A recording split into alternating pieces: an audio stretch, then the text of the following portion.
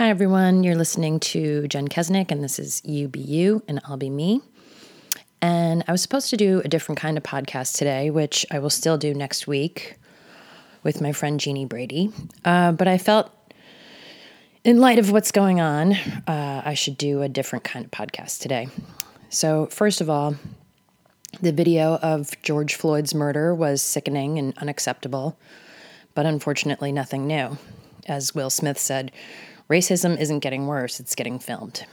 I think between the pandemic, the isolation, the uncertainty, the fear, the divisiveness of the media, it was just the perfect storm to not just read about something so shocking and evil as the murder of George Floyd, and as the utterly senseless and horrific video of Ahmaud Arbery a few weeks ago getting murdered while out for a run in Georgia. It was finally the tipping point to not just quietly feel bad for a situation, but to actually do something about it. And say what you want about Donald Trump, love him, hate him, whatever. He has been the catalyst for people to wake up and pay attention and come back together as fellow human beings, even though it doesn't seem like that right now. Whether he meant to do it or not, this is a revolution.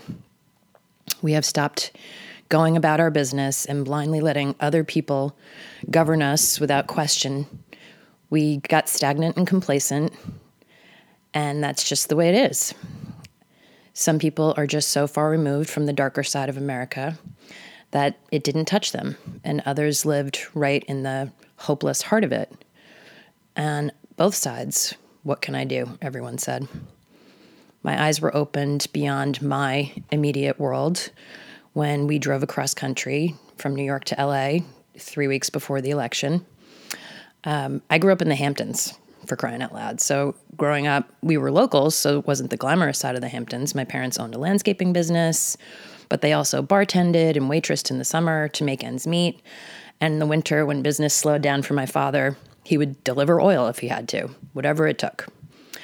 But I still grew up on the east end of Long Island, and it's beautiful, and it's blue-collar, good people who looked out for their neighbors. And when we got married, we married very young, and my lifestyle significantly got a lot nicer. We had our share of ups and downs, but I have zero to complain about. So what do I know unless you educate me, or in this case, I pop my own bubble and try to start educating myself. And so once we left the Eastern Seaboard and started getting into the heart of the country, I realized not some, but most people lived in poverty, or at least on the line of poverty. And all I could think of was, how is this the same country that I grew up in? How, as fellow Americans, could we allow our brothers and sisters to live like this? Why are we in other countries helping everyone else, but we let our people here go hungry and be poor? It makes no sense. I didn't know what to do. It made me have a very heavy heart, but I could see and understand along the way while we stopped and talked to people all across the country, we all wanted the same things. It was the topic of my very first podcast, which was inspired by that drive. We all want our children to be safe and healthy and hopefully find some happiness. And if they could find a calling to do what they love in life, there is nothing more you could ever ask for. And I knew that as we were passing by shacks that held entire families where life looked incredibly bleak, that those parents wanted the same thing that I wanted for my children, but they had little or no shot of getting it. I understood why the same people that voted for hope and change when Obama was president would be the same people that would vote for Donald Trump. The media would have you believe that you're either racist right or liberal left, but that is not true. Most people just want a better life, and they're desperate to find the person that's going to help them achieve that. But what we have collectively come to realize is that it is we the people who have to save ourselves.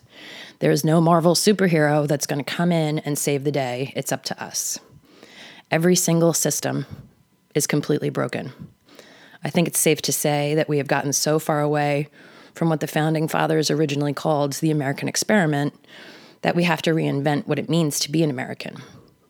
let's get back to the line in the Declaration of Independence where it states, "We hold these truths to be self-evident, that all men are created equal and that they are endowed by their Creator with certain unalienable rights, that among these are life, liberty, and the pursuit of happiness." It's not like a given that everybody's going to be happy, but you have the right to try to be happy. This isn't someone else's problem to figure out. This is our mess to deal with, to hold ourselves accountable and responsible for what's going on. That's why I started this You Be You and I'll Be Me. I didn't know what I could do, so I started small. I can say, hey, you be you and I'll be me, and let's respect that and notice our differences because we are all different.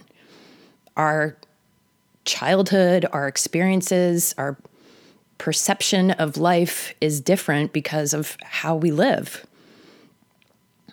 But because you don't look like me or believe what I believe, I can still entertain what you do look like or what you believe in and respect that. We have to go from there and stop bashing each other and stop finger pointing and be a positive influence on the direction we move forward in. Peaceful protesters are getting a bad rap because around them, looters are wreaking havoc and chaos and mayhem. And I understand to a degree that people have reached a level of frustration that can't be capped. And with no other way to have their voices heard or express themselves, they resort to chaos and violence. Obviously, that is not okay, but I understand how it's happening. And there are so many amazing and beautiful stories that come out of this. Amazing police officers like the sheriff in Flint whose video went viral. He was amazing. The police chief in New York City taking a knee with peaceful protesters and then telling them, go home at curfew and let us deal with the looters that are ruining your neighborhood. The black man that went up to a group of police officers with a case of water. And he said, I'm not mad at you. You must be thirsty. Here's water. It's so sad. So look for the helpers and the good people, the ones that just want things to be better. It's all too much. It's up to us to help ourselves and help each other, to be more open-minded, to put yourself in someone else's shoes, and just be fucking nice. Treat people you don't agree with the same respect that you want to be treated with. Don't let them divide us. You can be you, and I can be me, and we don't have to be this way, and we have to be better. Okay. That's all I've got to say about that. Peace to everybody. Good luck to all. Thank you.